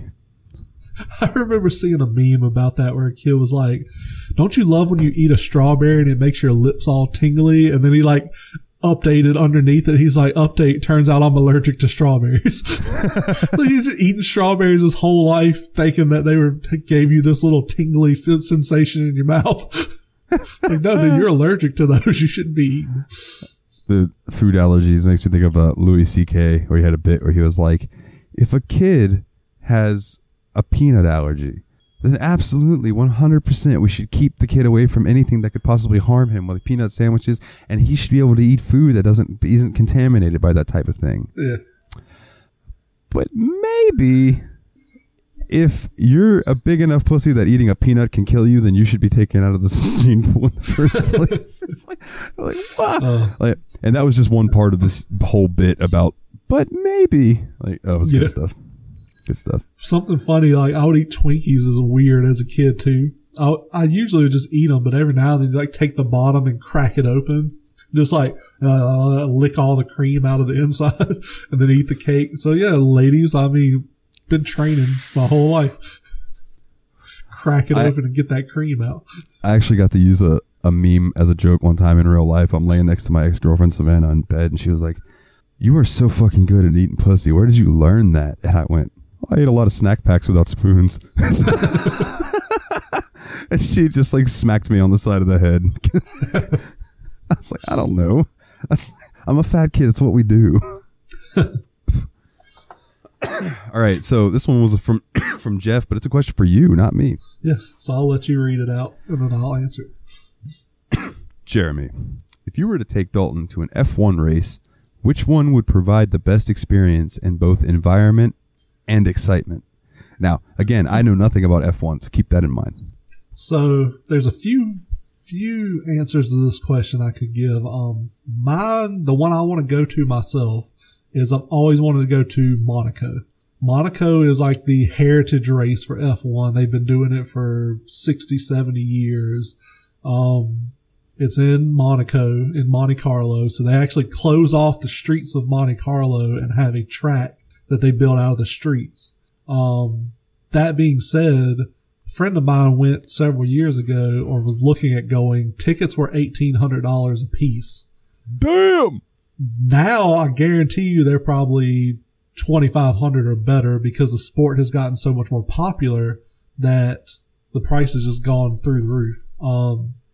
As far as environment and excitement, the U.S. races are getting really big. So they've always raced in Austin, Texas at Circuit of the Americas. There's always like last year was a spectacle of all these celebrities were there and it was this whole big like Hollywood type thing. So that'd probably be pretty cool. This year they're racing in Miami in like a couple of weeks. That's going to be epic because, you know, everything in Miami is through the roof. Next year, they're adding Las Vegas to the calendar. And it's actually a street circuit that the main street will be the Las Vegas Strip. That would be cool as shit to see, I think. Like I said, all these races are expensive as hell. My friends are going to, shout out to Christina and Adam, they're going to Miami this year. She was telling me their hotel was like $1,200 because the races there, everything's expensive as shit. Yeah. It's like when WrestleMania comes to Orlando, and it's like, you think Orlando's expensive now? Shit. Oh yeah. Anything else I would say? To me, Monza is really cool. It's the heritage Italian track. It's one of the fastest tracks on the circuit. So I think that'd be kind of cool to go as a Ferrari fan, to be just in a sea of Ferrari fans all screaming and wearing red. So those would probably be mine. Yeah. Like I'd say any of the American races I think will be super exciting. Monaco is just, it's the heritage. It's like a pilgrimage for F1 fans. You got to go to Monaco once. Like Monza is one of my favorites. Like I said, Canada is a cool one. They race in Montreal, I think. That'd be a really cool one. One of my favorite races of all time was 2011, the Canadian Grand Prix. It's actually why I'm a Jenson Button fan. The race got monsoon rain to the point that they red flagged it for like an hour. Nobody raced. Jenson Button got like two flat tires. I think he got in an accident. Still came from the back to win the race. It was just the most amazing thing to see. Like, if you get a chance, you want to just check out an F1 race, go on YouTube, look up the 2011 Canadian Grand Prix. It's on F1's YouTube channel, so it's like the official television broadcast of it. It's just such an amazing race to watch. Hell yeah. So yeah, I guess that'd be my answers for. Oh yeah, Australia, they race in Melbourne. That seems like a really cool race to go to. But Australia, we'll talk about Adam. He's 12 hours ahead of us. It's halfway around the world. It's funny. I actually think he's 15 hours ahead of us. Like I feel like where he's at in Australia. Maybe if he's on the East Coast, possibly so. Because I'm thinking of the West Coast, where I have friends that were in Perth. They're 12 hours ahead of us. So yeah, if he's closer to the East Coast, he's even further ahead. Oh man, real quick. I saw a site the other day. It was on these little videos that I see on Facebook where the guy's like, cool websites to check out. Oh yeah. I'll have to find it again and remember the name of the website. But it was where he was talking about basically that, like, when you look at a map of the world, it doesn't accurately show how big each continent and stuff is. Oh yeah. Yep. So if he took the United States and he dragged it over by Africa. Yeah. And it was like, dude, our country is fucking small compared to Africa. Oh yeah. But you would never guess that on the map. You know what I mean? Yep. And it's the same thing with Australia, dude. Australia is fucking huge. Yep. Yeah, Australia is gigantic. Like, there's a farm in the middle of Australia that's like over 1 million acres. That's insane. It's fucking huge. That's insane. I would love to go there. I'd love to go visit Adam. I want to go so bad. Yeah, my friends, like I said, they're in Perth. It's funny because I actually looked up a thing online. It was like, I forget what the website was, but if you dug straight down from where you live, it would show you where you'd come out at the other side. And Perth is the closest populated city to where if I dug straight through the earth, I'd come out in Perth, basically. It'd be the closest humans. And I was like, that's cool as fuck. Cause like I have friends who are literally on the other side of the planet from where I live. I just have this sneaking suspicion that my luck, I would dig straight through the earth and then end up in the ocean and get flooded. My hole would just fill with water. Come on, Dawn. If you dig through the earth, you're just going to fall out into space because the earth is flat. There's nothing underneath us. That's true. Oh, man. Okay. Speaking of space, if you could go into space, what would you do and where would you go? If you could go into space, would you, and where would you go and what would you do? And Cody asked this question. I just have to commend us. Our segues have been on point this week. We're doing good with this. We're professionals. I would absolutely go to space. If they told me I could go to space, I would go today. I would die probably because I have no training and, very out of shape. But if I could go to space, I think it'd be cool to go colonize Mars. Mostly because, Earth kind of sucks now and the people here are shitty, and I kind of want to go somewhere else where they're not at. I think going to Mars and colonizing would be kind of cool. Or, take a quick trip up Uranus. I would go to space, absolutely. Where I would go, I'd probably go check out the space station and see what's going on with that thing. But if we're talking about we can do anything we want, I would probably go into space and do the No Man's Sky route of I would just warp from galaxy to galaxy, checking out planets, dude. Just flying down, looking around. That makes me think of, do you know the time travel paradox? That's not really what I'm talking about. I don't know if you know of the time travel paradox, but I've studied this shit. Like, I love this kind of stuff. But did you know the reason time machines don't work or will never work is it would have to be a time and space machine? It would have to be basically a space-time machine, because say if you got in a time machine where you are now and you went back in time, the Earth would not be in the same place it was when you left. So your time machine would come out in empty space and you'd basically just die. Yeah, that's true. So that's something I've always thought was really cool. Again, if you try to do that, you would have to have a space-time machine, because it would not only have to move you through time, have to move you through space to where you would be back have to in calculate. the correct place on Earth. Yeah. And I'm sorry, but most humans are far too stupid to figure that out. So they would just be a bunch of time capsules floating in space with corpses in them. But I mean, I don't know, man. I just think it would be really cool to like go into space and like, meet a Martian and like be the first person to ever meet a Martian and fuck it. Oh, so you're gonna William Shatner that shit? And then they'd be looking at me and it'd just be like, there he goes, homeboy fucked the Martian once. You're walking your little half green kid to school. I can't take credit for that bit. That's a bit from Clerks 2 where Jay and Silent Bob are just having a conversation and Jay's like, I want to be the first person who goes into space and meets a new alien life form and fucks it. Oh God. Okay, so Kana has a question. Where is a good start to get back into wrestling for someone that has not watched it since the early to mid 90s? AEW or WWE? And Dalton and I kind of have opposing views on WWE versus AEW. Well, you might be surprised by where my answer is going to go. So go ahead. I've always said it's kind of hard to just jump in because you're going to be in the middle of storylines. You're not really going to know what's going on.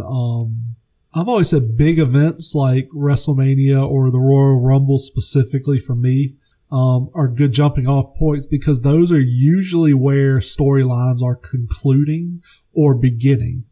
So absolutely, that'd be a good spot to jump in, because then you can start watching and you're going to kind of you're going to jump in at the tail end of something and it's going to dissolve, or you're going to jump in at the height of a feud, because you're going to have, I'm throwing names into the ether like Roman Reigns and Brock Lesnar fight for the title, and then, somebody, Cody Rhodes, I'll say, comes out, hits one of them with a chair, and then boom, you've got this new rivalry that's going to start up Monday night. So that would be a good spot to start. Like I said, I prefer AEW over WWE purely for the fact that I think Vince McMahon's a piece of shit. I don't want to support him, but at the same time, like, I don't think either one of them are necessarily bad purely from a sports entertainment viewpoint. WWE kind of got really shitty for a while, but I think now that AEW has built the momentum they've built, WWE is responding in kind, and their stories and their matches are starting to get a lot better from what I've seen, just like watching it at the gym while I'm on the treadmill or seeing, videos on YouTube, stuff like that. Yeah. Okay, so let me try to break this down in a couple different ways. If you were a fan of like WWE, WCW stuff back in the day, then I'm going to recommend watching WWE. If you're a fan of things that you see in clips from like indie wrestlers and stuff, then I recommend AEW. Now that's that aspect. And another aspect, I also look at it very much like WWF, WCW back in the day, because AEW's mid-card is really fucking good. But I think that their main event stuff is very much lacking, in my opinion. Whereas WWE usually has a kind of weak mid-card, but they've been killing it in the main event stuff lately. Yeah, I could agree with that. So it's almost like, what are you looking for? Do you want some like high-flying, exciting action? Then you're probably going to want to watch AEW.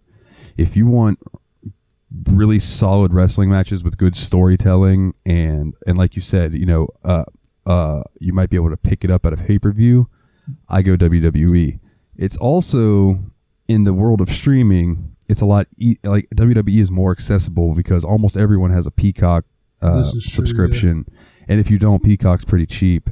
And you can stream WWE and you can literally go into the WWE section and watch anything they've done. Yeah. Any pay-per-view back to when the first WrestleMania onward, and all these, you can even watch Mid-South shit from the 80s that they own the rights to. Yeah. Whereas at AEW, you have to catch that shit live on TV or watch their YouTube stuff, which is usually clips. They might put some actual matches up there because I know they have an AEW Dark, I think it's called. It's a YouTube show. But I'm a WWE guy through and through. You know what I mean? Doesn't mean I don't like AEW. I think AEW, if they step up their main event game a little bit, they're going to be a viable like threat. But as of right now, like if you were to put AEW's champion, if you stood, how do I word this without offending wrestling fans? If you were to stand Roman Reigns next to Adam Page, who I believe is the champion at AEW. I think so, yeah. And look at these two and be like, who would win in a fight? Roman Reigns. Everyone is going to say fucking Roman Reigns would beat the shit out of that dude. And that's no offense to Adam Page, but it's just like WWE, they have that thing where they have that aura where like they know how to build people. Whereas AEW is very much like, hey, we got this guy in the indies, look what he can do. We're going to book him and let him do whatever. So I don't know, but AEW is also still very young.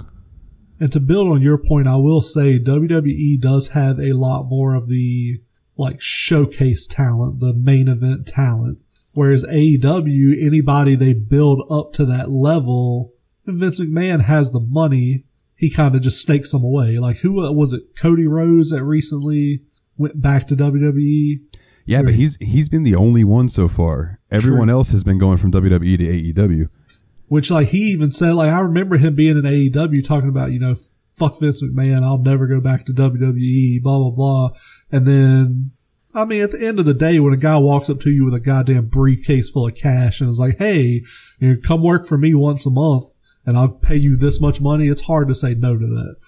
But yeah, I will say, like, AEW, I'll very much agree with you that AEW, if you liked WCW in the 90s and early 2000s, you'll like AEW.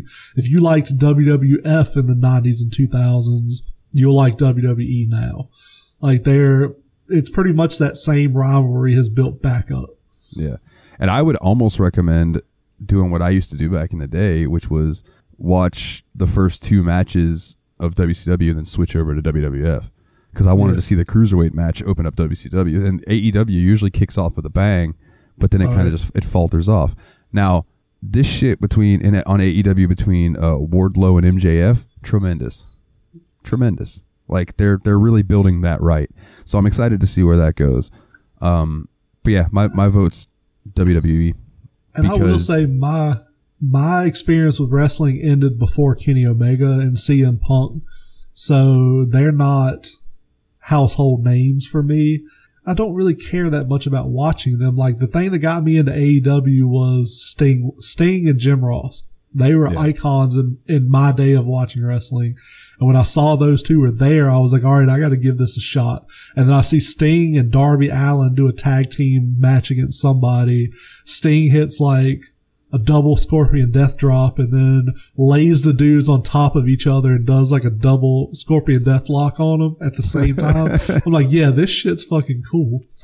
Yeah. If you like the old school, like 90s wrestlers like that, AEW is good too because they have a pretty decent stable of guys we remember from childhood.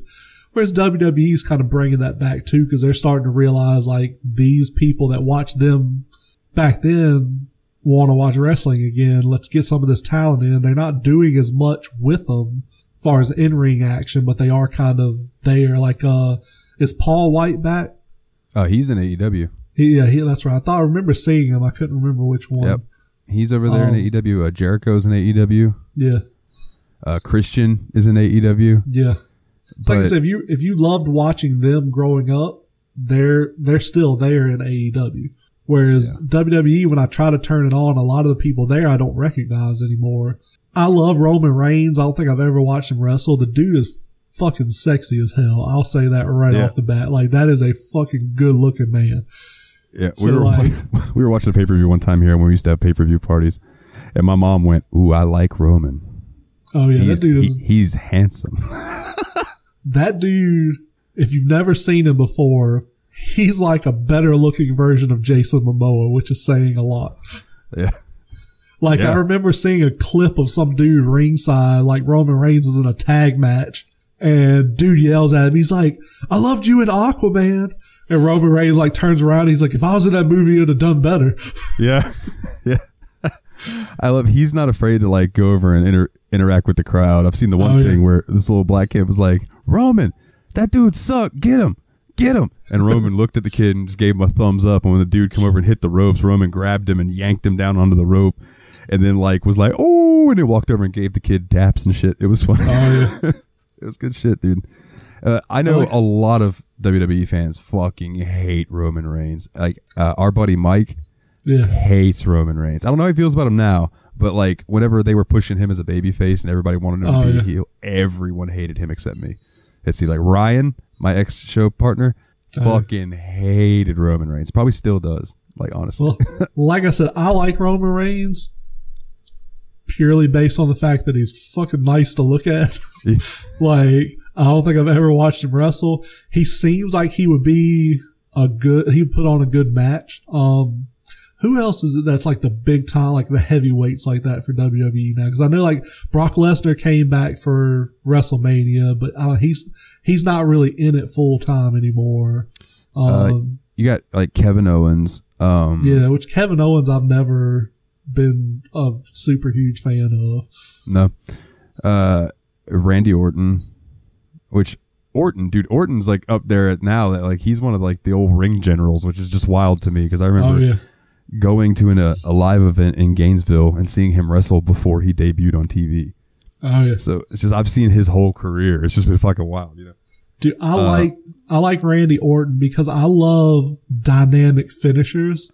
And the RKO is like one of the coolest fucking finishers because he just hits it from any, like watching dudes like jump off the top rope and he just catches them in an RKO and stuff like that. Yeah. Your finishing move, especially when I was watching heavily in the 90s, your finishing move usually said whether I liked you or not. Like the tombstone was always amazing. Like Goldberg with the spear and the jackhammer were just absolutely amazing.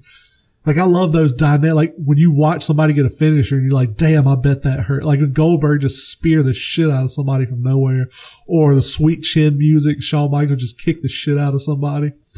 Like, I love those finishers like that. Oh man, what was it? It was a WrestleMania a few years back. It might have been the WrestleMania where Undertaker lost the streak. I don't remember exactly, but it was not Roman Reigns. It was Randy Orton versus Seth Rollins. Yeah. And they're going at it. Really good match. Seth Rollins kicks him in the gut, hits the ropes, goes to do the curb stomp, and he jumps up and puts his foot on Randy Orton's back, and Randy Orton stands up and throws him like 10 feet in the air, and then just catches him with an RKO. Oh, yeah. And I was like, fuck, man. And then there was the time, Evan Bourne did the shooting star press, which for people who don't know, those are like a gainer, is what I've heard people call them down here, where you run forward and do a backflip as you jump forward. Yeah. And Orton catches him on the way down. There was a thing the other day where this guy did some sort of like moonsault thing, and Randy Orton just waited there. And as he did the moonsault, as he was coming down, he just caught him. Boom! RKO. It was fucking awesome. Dude, speaking of WrestleMania, I haven't watched 38 yet. I'm thinking about watching it on Peacock. I watched a clip on YouTube of some dude in the crowd because I wanted to see the Stone Cold Kevin Owens match. Dude's like recording. dude, why did it take Stone Cold literally like 15 minutes to get to the ring? Like he literally, like they show Kevin Owens like standing there in the ring talking. You hear Stone Cold's music kicking and everybody pops. He walks out. He walks like back and forth across the thing, throwing middle fingers up and all this.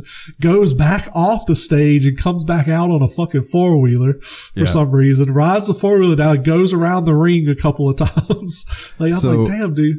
Yeah, that's well. For one, it's because it was the spectacle that Stone Cold was there. True. You know what I mean? Yeah. But like the 4-wheeler thing, when he was the general manager of Raw back in the day, that's what he would do. He would come down to the ring on a fucking 4-wheeler. Like he would ride it down and then give his spiel.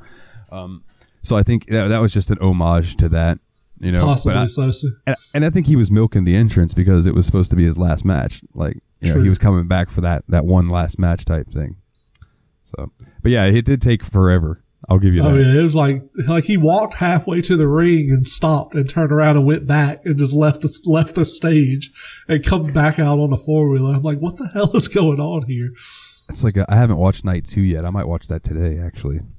But there was a segment where Triple H came out and retired from in-ring competition officially, and his entrance took a while too. He milked it as well, and I think it's because you know that was probably he's thinking one of the last times he'll get to do that.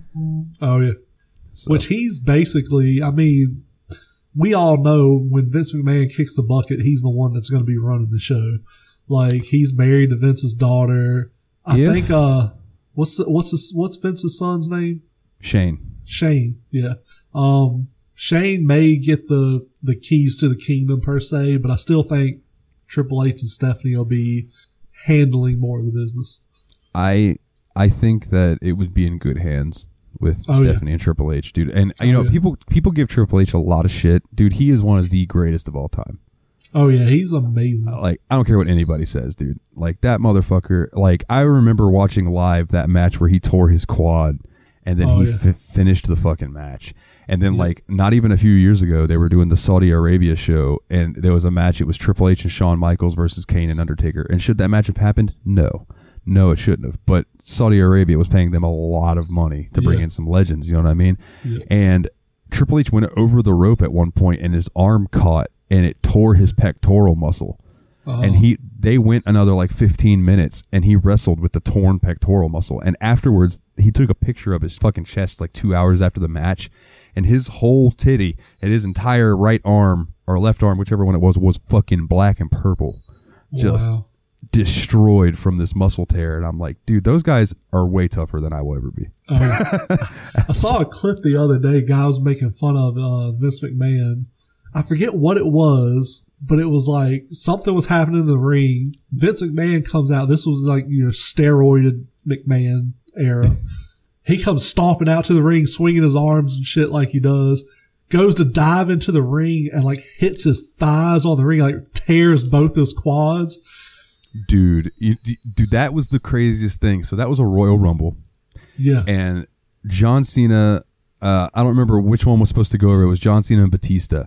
But sure as shit, one of them slipped and they both went out and they both landed at the exact same goddamn time. Yeah.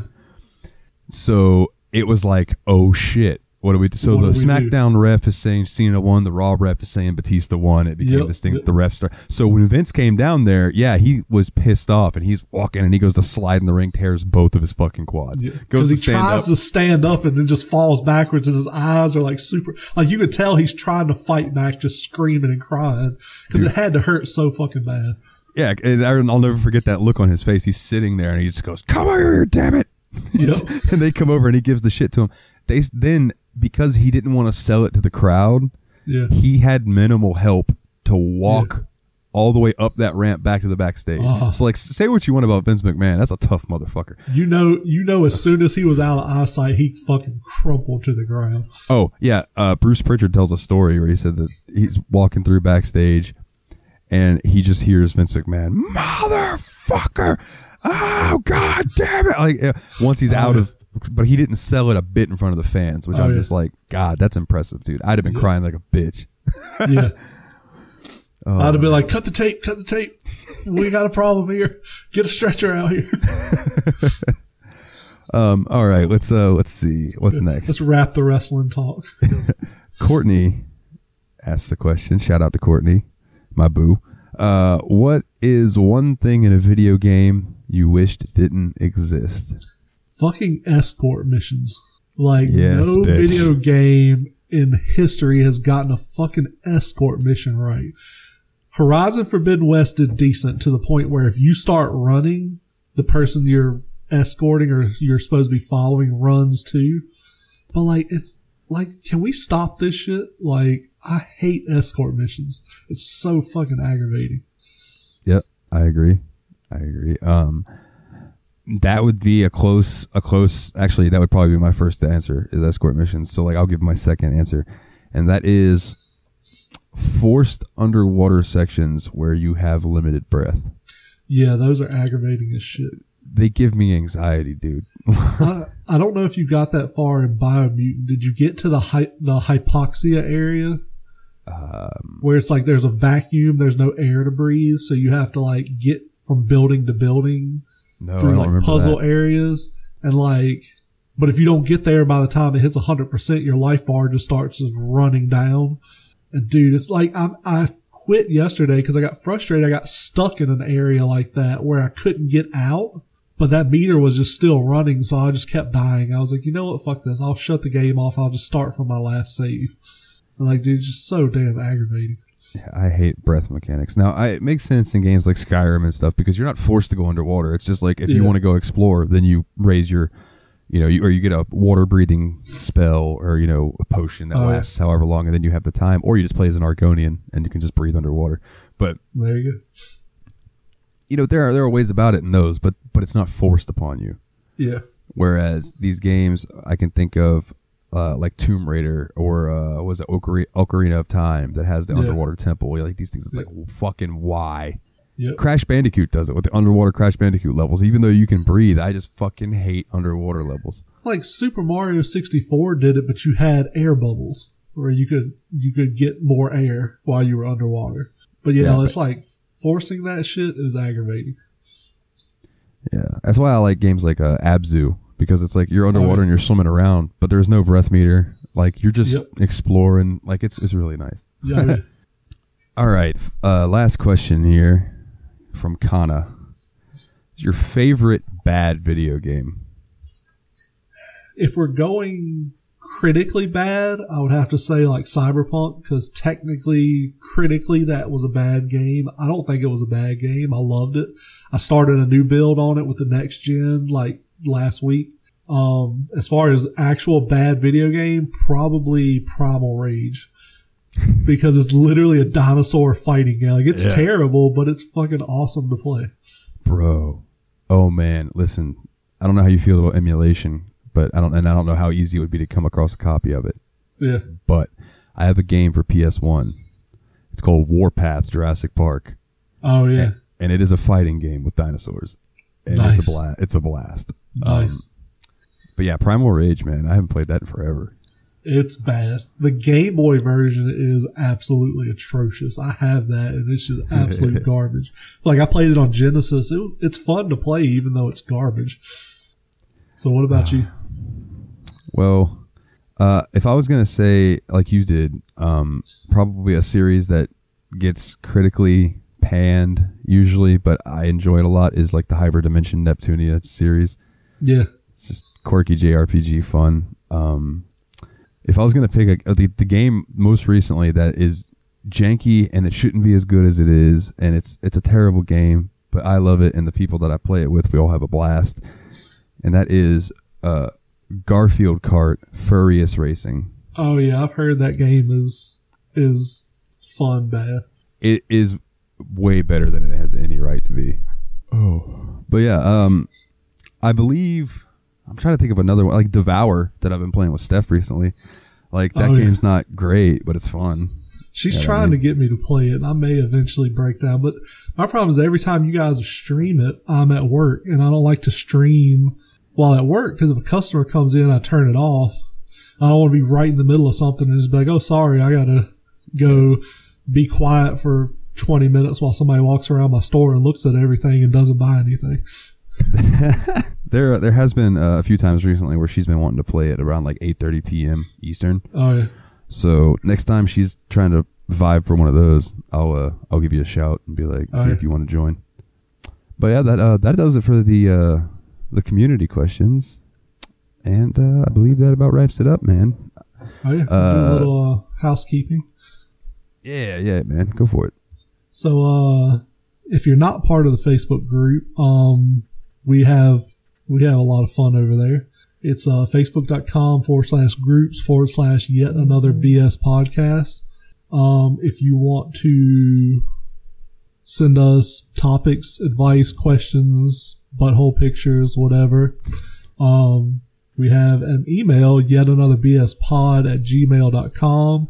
You can ask to be anonymous on that if you want to ask something you don't want to be tied to. Yeah. Otherwise, you can post in the Facebook group. We're on Twitter at YabsPod, YABSPOD. I'm on Twitter at Just Call Me Jezza, and Dalton is at Super Nerd Dalton. You can reach out on Twitter. Dalton put together a nice little website for the show. It's yabspod.wordpress.com. That's a good place to go for links to all the episodes and whatever else Dalton has added to it. I'm not sure.